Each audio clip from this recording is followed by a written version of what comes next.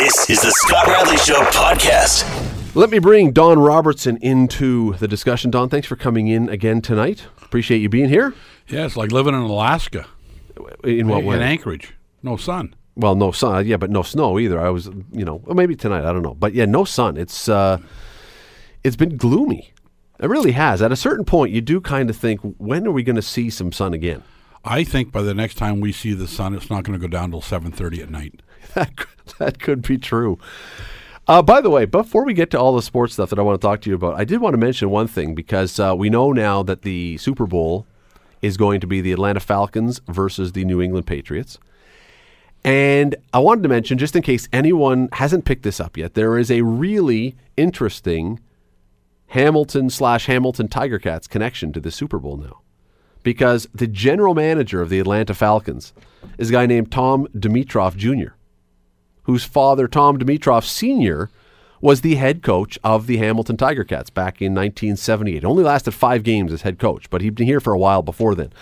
But yeah, so the GM of the Falcons, the guy who built this Super Bowl contending team now, grew up in Hamilton, spent some time in Hamilton, and played for University of Guelph. That's where he went to university.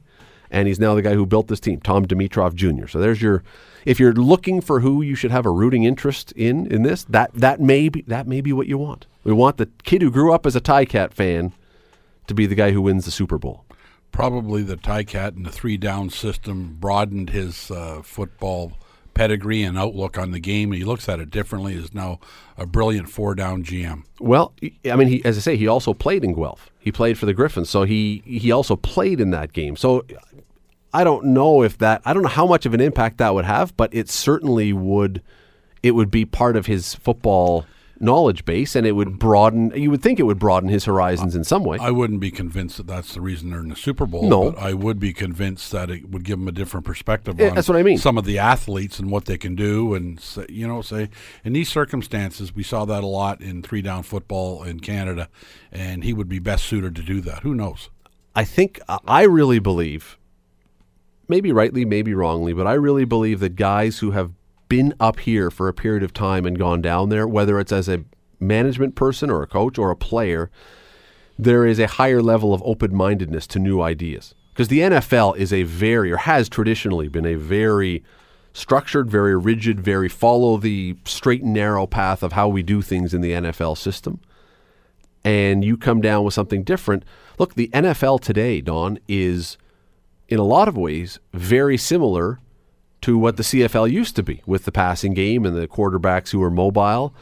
And I don't think that there's a way that you can't trace that back to some of the guys that had success here. Not entirely, not in a big lump, but Warren Moon came down and had great success. Well, it's not a fluke. Doug Flutie came down and had success. There's been other guys who have been coaching. Little by little, these little drips and things cause change. And I think the CFL has had an impact on the NFL. Well, I think if you want to relate it to hockey, the invasion of the European player and us playing European teams on the bigger ice, to a certain extent, a lot of the coaches in the National Hockey League after 72 started saying, the Russians are onto a couple things. It all evolves into changing the game a little bit. If they didn't after 72, then in 76, Canada won both times, but those Russians and even the Czechoslovakian team in 76 were pretty good. By that point, they were saying, we have to absorb some of these things. And then Boris Salming comes over and Inge Hammerstrom comes over, and suddenly it's now being tied into the game a little bit, and you see, hey, they have some success. Yeah, absolutely. Let's stick with football for a minute, because as I say, the Super Bowl is coming up, and the New England Patriots are back in it for the 7th time, I think, with Tom Brady and Bill Belichick together. And they had one appearance, if I'm correct, before then, and that was when they played the William Perry Chicago Bears and got absolutely obliterated back when they remember the fridge and those guys. Yeah, when they had the not the Super Bowl, was it the Super Bowl Shuffle that they did that song? What was the was that the song? Mike Ditka.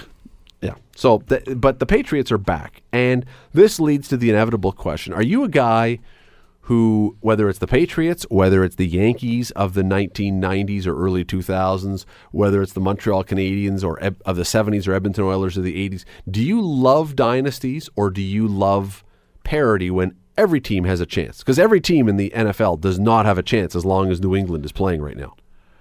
I like dynasties. Dynasties in sport today are far more difficult than they used to be by virtue of salary caps. Mm-hmm. Bettman has got a balanced National Hockey League. I think the NFL is as balanced as it's been in the past. Except for the Patriots. Which means that, you can get that attributes to coaching and how important a quarterback is. But the New England Patriots didn't lose every game without Brady either. Well, they went 3-1 at the start of this year. Right, so they have a pretty good football club. I mean, they have a great quarterback, but they've got a pretty good football club. And generally speaking, the better teams get there unless the two best teams bump into each other in the first round, which can happen because, your best players may be injured for 4 or 5 games. Your record isn't as good as it should be, and ultimately the best two teams can play in the first round. That doesn't happen very often, but generally speaking, the best two teams in the league meet. But do you love the fact that the Patriots are back in it this year, or do you say, no, I really wish we'd see someone else? No, I'm fine watching Tom Brady again in the Super Bowl. I don't think it has to be the Jacksonville Jaguars who can't win an inter-squad game. I'm not I think the best should be there, and I'm not. If the other teams have if the level playing field is there, and the GM and the coach and the quarterback happen to be the very best, then so be it. You don't change the rules, the National Hockey League do. You don't change the rules to make sure one team can't dominate, because that rules generally should be in there forever. It's done to make the game better. If New England Patriots are the best team, let them go every year. There was a time when I hated the Patriots early on in this dynasty, because Bill Belichick, he is a guy that, it's really hard to feel warm and fuzzy for Bill Belichick. And some of the other stuff, I really was not a fan of but I've come around, and I'm not a Boston fan. Bill Kelly will walk in here tomorrow morning, and he'll have a Boston Bruin logo tattooed on one butt cheek and a Boston Red Sox logo tattooed on the other butt cheek. I think. I don't know. I've never asked and I've never looked. But anyway. Interesting that you know that. But he I'm sure, is also a Patriots fan. I've never asked him. I've never actually heard Bill talk about the Patriots, but I'm assuming he is. I'm not a Boston fan. In fact, I often find the Boston teams pretty annoying and pretty aggravating, and I find the fans even more so. But somehow, Tom Brady has won me over, because there's a part of it where you just, at some point, you say, man, the guy's been so good for so long. You just have to appreciate what he's done. And he doesn't always win because he plays with soft balls. That's true. Well, sometimes, and it is. I look now. The flip side is, I absolutely hated the New York Yankees dynasty, their most recent dynasty, and I hated the Canadiens dynasty of the 70s. But I love the Oilers dynasty of the 80s. So I'm trying to figure out how this works. But it's probably because you hate the Montreal Canadiens. If you're a Leaf fan, I was a Flyers fan back then. So it was Bernie Parent era. They were the ones who knocked off the Flyers. So of course I hated the Canadiens. Yep. But I'm just trying to figure out. It seems as though there is generally more of a dislike for dynasties than there is a like for dynasties, unless you're one of the diehard fans of that team. I can tell you why. Why? Because if the New England Patriots are a dynasty, do you know how many teams that eliminates? So you have so many people hating the New England Patriots all the time. So everyone in Buffalo. Everyone in Buffalo and everyone in Miami and everything else, right? So the only people that are happy about the New England Patriots dynasty are the New England Patriot fans. Or people who don't have a rooting interest in a particular team and are free agent fans. Look, I like the Buffalo Bills. I'm sure it's geography.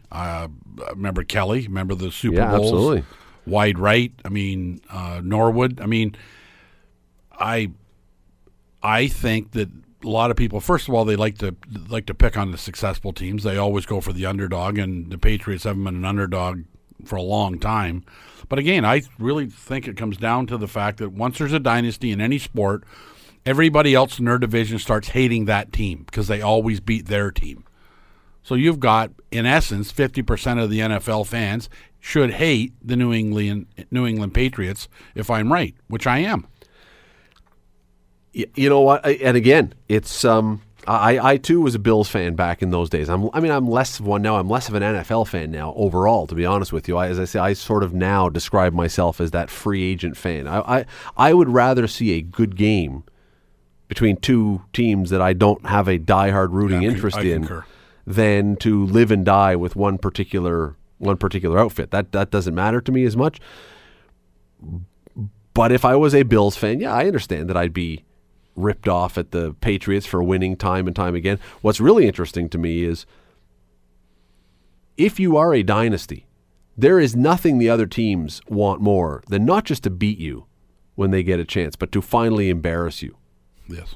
Absolutely. If you've been in the position that the Yankees were in, there is nothing other. You will not see other teams if they're playing the Yankees, or at least maybe a little less so now, but in the shadow of those dynasty years, if they could get up 9 or 10 runs on them, they weren't pulling up. They were going to try and win by 15 if they could, because they want to stick it to the Yankees. That to me makes what the Patriots are doing even that much more impressive, knowing everybody in the league would love nothing more than to humiliate Bill Belichick. And the way the NFL do the schedule, the better you are, the tougher your schedule the next year. So they're not getting a cakewalk. And they suspend their superstar quarterback for 4 games when all to the teams now who are looking at that are saying, here's our chance to really straighten these guys out. And you still lose. It didn't work. You still lose. I think that what Green Bay have done, who are on and off dynasties, is absolute proof that the CFL and the NFL are really a quarterback-driven league. You can't win with a bad quarterback. Okay, so there's your question. Did Tom Brady make Bill Belichick great? Is Bill Belichick a great coach, one of the greatest of all time, because he's had arguably the greatest quarterback of all time? Or is Tom Brady considered maybe the greatest quarterback of all time because he's played in a system that created by Bill Belichick, the greatest coach of all time? I think the system was likely built around Tom Brady. So it's a combination of all of it. I think what would Is drive... Glenn Sather a great coach? Or was Wayne Gretzky and that collage of players well coached by Sather? That's a tough one. That to me is a much tougher question, because I really believe there are probably 20 guys who could have coached that team to a Stanley Cup, or 2 or 3. There's probably only half a dozen that couldn't have. Probably. The difference is that was a stable lineup. It had some changes. Year after year it would have some changes, but the core of that lineup stayed the same for a long time, and they were all superstars. If you were going to give credit to anybody, if you're going to give credit to Sather, it's as a general manager more than as a coach. I look at the Patriots, and they turn over guys all the time. They got a guy in jail for multiple murders. They got another tight end who's off now with a broken body. Well, they also have 3 times as many players. Yeah, but they lose their quarterback for 4 games, and they're playing with a guy at quarterback who's barely played the position in recent years. Like he's like a 4th stringer. And I look at this and I think somehow Belichick still makes them win. I tend to lean, honestly, towards the fact that Tom Brady has benefited more from Bill Belichick than vice versa. Not that Tom Brady's a bad quarterback who was carried along. He's a very, very good quarterback. But I really believe that had Tom Brady not been playing for Bill Belichick all this time, he would not be Tom Brady as we know him. It's the lack of sun that won't let me remember who the Green Bay Packers pushed out as quarterback, who was considered one of the best of his era. Brett Favre? There you go. More sun would help that. But they also replaced him with Aaron Rodgers, who's also one of the best of his era. Which is why they pushed him out. But that's back to my point, is it's a lot about quarterbacks. Because coaches have changed in Green Bay. Yeah. You can win a lot of football games with a great quarterback. You can get to the Super Bowl a whole lot more with a great quarterback and a great coach. Well, as we go to break, let me ask you this, and part of this will be sacrilege in this city, I understand. But was Pat Burns a great hockey coach, or was he a guy who had Patrick Waugh, and was he a guy who had Felix Potvin and Curtis Joseph in Toronto? Was Pat Quinn a great hockey coach, or was he a guy who, when he was in Vancouver, had Kirk McLean, who was great for a while, and then came here and had Eddie Belfour and part of Curtis Joseph? So are these guys great coaches, or are they carried by their players, or vice versa? Do the players become great because the coaches create systems that make them better? You know my position on goaltenders. If you've got Carey Price, you're going to look pretty good. Goaltender on the planet. You know my position on Jacques Demers. The better Patrick Waugh play, the better I coach. It's true. Answers all the questions. You're listening to The Scott Radley Show, weeknights from 7 to 9 on AM 900 CHML. Don, the NHL has apparently said, getting back to the world of sports, the NHL has apparently said that next year, as they switch from Reebok doing their uniforms to Adidas, that there will be no more third uniforms, no more alternate uniforms in the NHL next year. You get your home uniform, you get your away uniform. That's it, period, end of story. Good idea or bad idea?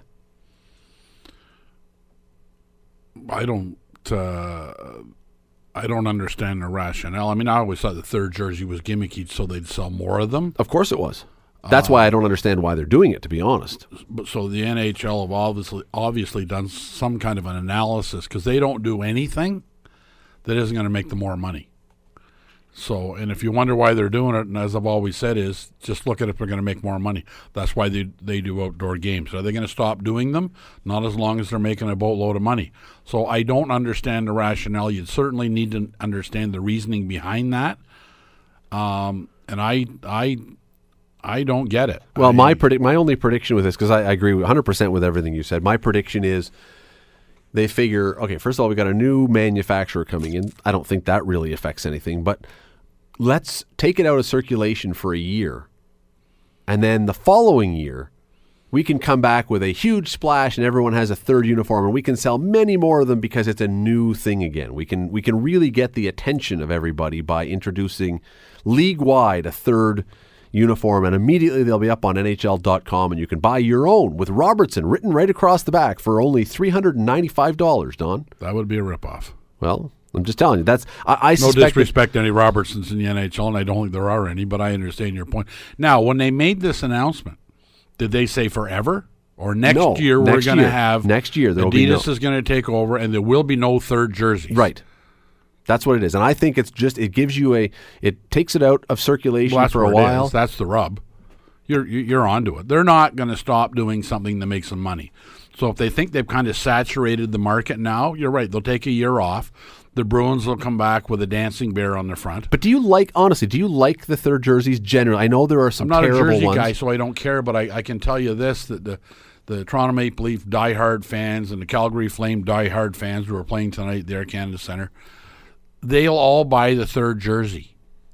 They would buy if the Toronto Maple Leafs make the playoffs this year and come out with a playoff jersey, which wouldn't everybody coming would buy one, because they've all got the old ones. Everybody's walking around with a Gilmore sweater on and whatnot. They come out with a playoff jersey, they'll sell thousands of them. Yeah, I first of all, most kids have never heard of them being in the playoffs. I'm not a huge fan of, I'll be honest with you, I'm not a fan of 90% of the third jerseys that get introduced. There are some really nice ones. The odd one comes in and you go, wow, that's, you know which one I loved? My all-time favorite third jersey was at the first sanctioned, the second outdoor game, the one in Buffalo with the Penguins. When the Penguins came back and their third jersey was actually the original Pittsburgh Penguin light blue. That was a beautiful shirt, and I went, that's what a third jersey should be, because it wasn't really gimmicky. It was just a nod to the past. This April, the Brantford Mott's Clamatos, who had a 29-year-old general manager, won an Allen Cup in Brantford. With a world-class porn star mustache, as I recall from the photos. Correct. No gray. We wore the Pittsburgh Penguins' original powder blue because Mott's Clamato were our sponsors, and it was the closest blue we could get to their logo. So we bought them. It was hard to get them, but we got them from CCM, and we wore them. And they were famous in Brantford, I'll tell you, for the 3 years we wore them. But you're right. If they do throwbacks, and they can, Minnesota Wild can't do throwbacks unless they go to a North Star jersey, which would probably be fine. Sell. Sure, it would sell. They'd sell 1 million of those. The Sabres could go back with the deep blue again, and you don't mean the half of Lanny McDonald's mustache one? Yeah. Or what do they call that one? The banana slug? That was what they were... the buffa slug, Luke is saying. Yes, the one that nobody could quite figure out what it was. It looked like Donald Trump's toupee, quite frankly, now that we look in retrospect. That's his real hair, but... blowing in the breeze. Do you remember the Tiger Williams Vancouver Canucks orange, yellow, and black jerseys? The V. Looked like a V. Yes, I still the ugliest uniforms, save for maybe the Houston Astros, which had a similar color scheme for a while with stripes. May have been almost as bad, but no, they were the worst. I don't mind teams that come back with, if I used to like the Rangers uniforms, where they had New York on their road jerseys. We did that with the Real McCoys one year. The Dundas Merchants used to wear them when I refereed in the old Intermediate A League, and they're across the front they would just say Merchants, wrote out in letters because they didn't have a logo, and Dundas on the road. I mean, they were pretty cool, and the Rangers did the same thing. The problem with third jerseys, in my opinion, is for every one that is classy and really nice, there are 6 or 7 that you look at and you say, this is someone, they went and got somebody who was a marketing person to come up with the goofiest thing that would actually fit, and we'd identify the colors that are hot right now and make something. And I mean, I think of the New York Islanders had the Captain Highliner uniform at one time.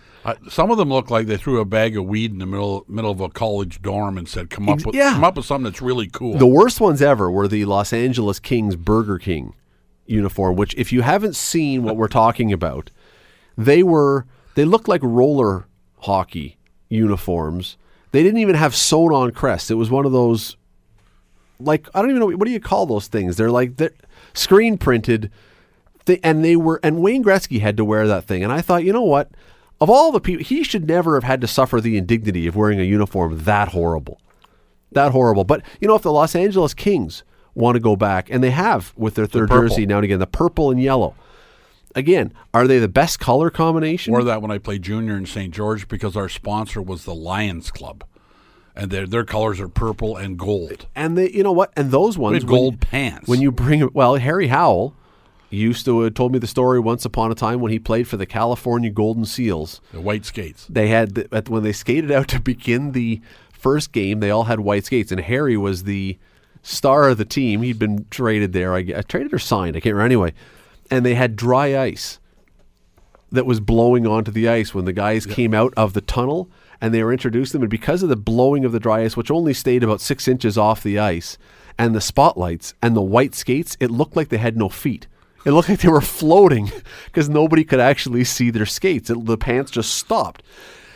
With skill on loan from God. If a team wants to, look, I will, even though you can't have third jerseys next year, if any team has the guts to go to white skates, all white skates with golden skate blades, bring it on. So you're okay with that? That, I would say, that, and the other one that I would love to see a team try to bring back, because, again, so ugly, if some team wants to bring back the Cooperalls for a year. The old long pants. The OHL used to wear them all. Yes. I was a linesman in the OHL, and everybody thought they were the greatest thing since sliced bread, but they were all, whatever your color was. Peterborough was that burgundy color, and they'd play somebody with black pants, but they had those great big white stripes down the side of them. So you're looking across the blue line, and all you see is guys with white stripes, because the white, you could hardly distinguish the actual color of it. So nobody was coming to the linesmen and the referees and asking them what they wanted. Well, the linesmen and the referees are actually the only ones now who still wear them. They do. Or something similar to it. Very similar. The funny part about the Cooperalls, too, we got to go to a break here. The funny part about Cooperalls, which no one, I guess, had anticipated when they first brought them in, is that it's one thing to make them look kind of they're easy to put on and all that, but if you fall down at high speed and you're sliding, you can never stop yourself. Because they're like the bowl that Chevy Chase rides in Christmas Vacation that he puts the stuff on. You get sliding on the Cooperalls, and you're the Pam on. You're sliding right across the ice. You can't put a brake to it. Well, I'll tell you what I think of third jerseys. The Dundas Real McCoys, we have one number 32. It's only because it was a double extra large when we started. We don't have any crazy numbers. We have 1 to 30.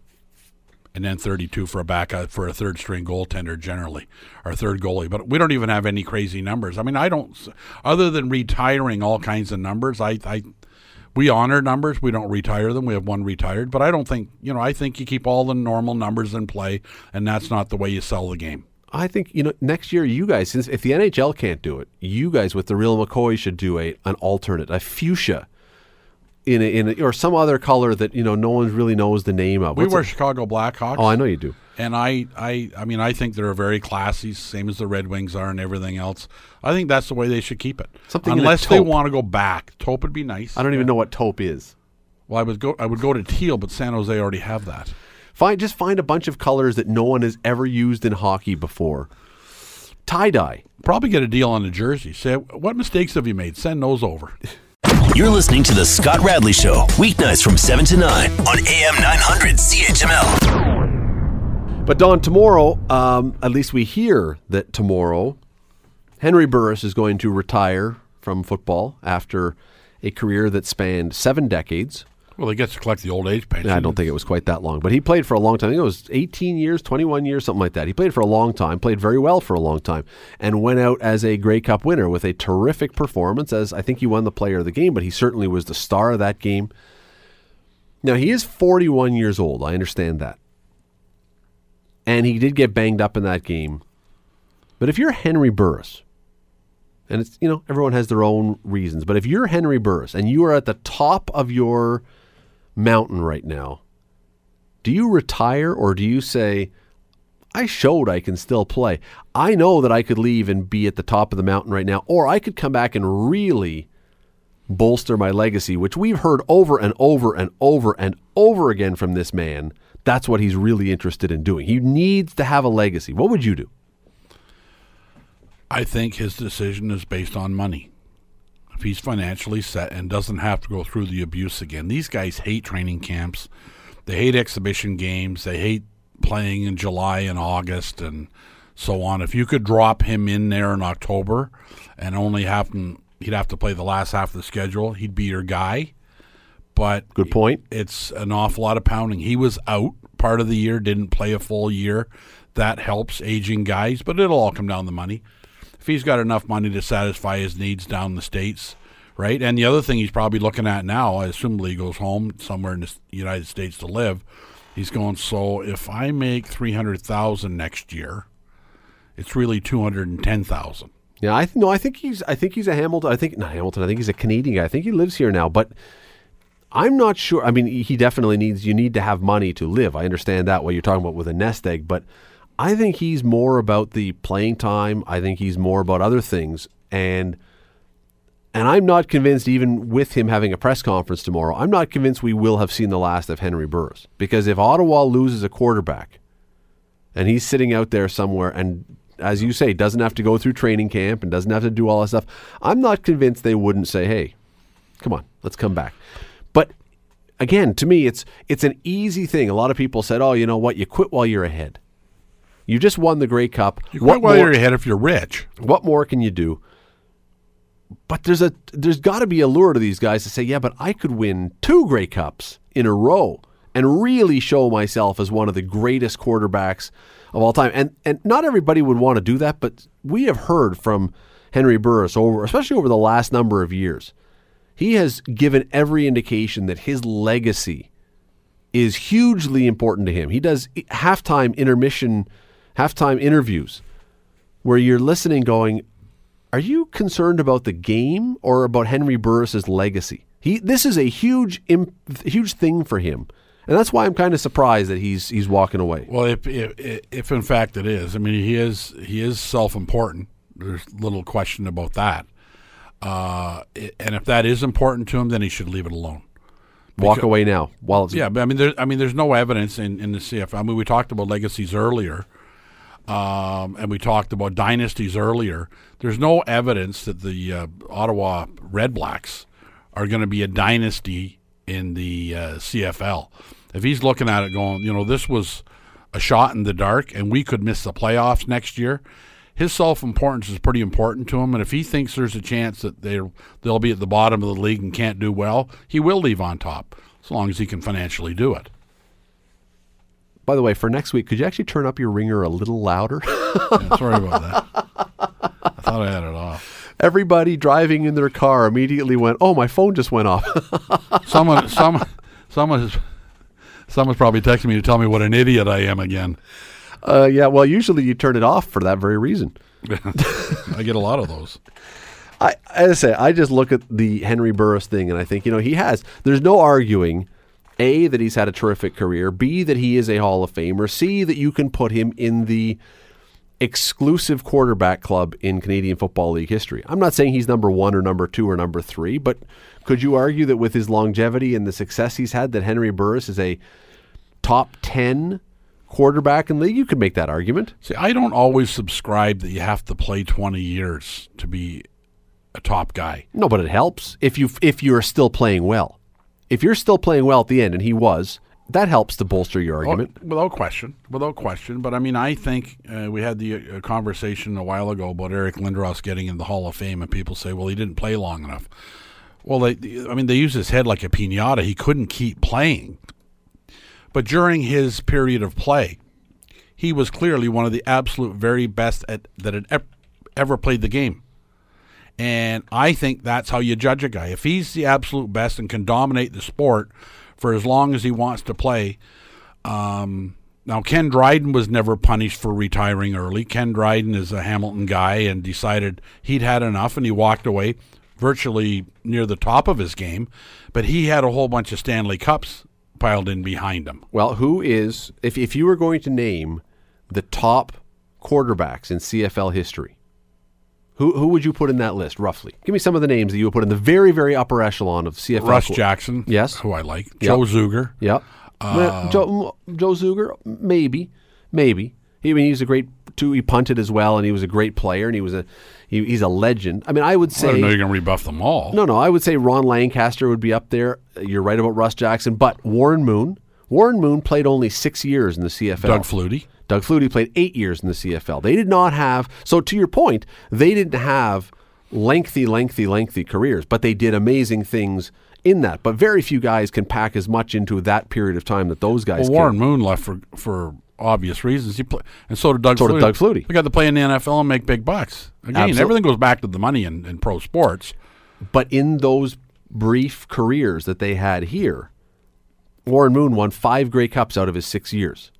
Doug Flutie, I don't know how many Grey Cups he won out of his 8 years, but he probably had to have 3 or 4 anyway. It was Calgary, Toronto, right? I mean, he did. And he started in BC. Correct. And it goes to show you, you need a great quarterback because wherever he went, he won.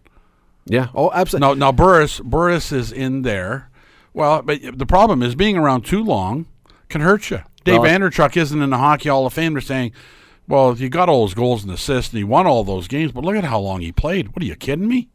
Doug Flutie won 3 apparently, but no, it's a good point. Henry Burris, though, the interesting thing and why I find this so interesting for the announcement that's supposed to come tomorrow is that he may have played one of his best games ever in his last game. And well, so if his legacy's important, he's going to hang him up. That's what he's doing. But I think your point's well taken, and it kind of piggybacked on part of my thoughts, is if he can play the last 7 or 8 games and not get the crap beat out of him through training camp and all the stuff that none of them like going through, and he can still do it, and his ego will tell him he can do it, then he may come back and be effective. I wouldn't, when the announcement is made tomorrow, assuming it actually is, I would be not at all shocked if we saw Henry Burris make a comeback next year if there was an injury. If there was an injury to someone in Ottawa. Or if they're not playing well. I don't think he'd come back for that because I don't think Ottawa's got some good young quarterbacks. I don't think they want to do that. But if they're suddenly now, if the cupboard is bare, yeah, maybe that happens. He could go anywhere. Is he? I don't know if he's a free agent or if he's just retired. I think Ottawa would hold his rights still, so he'd have to come back to Ottawa unless they traded him. Maybe that happens. The Scott Radley Show, weeknights from 7 to 9 on AM 900. AM 900 CHML.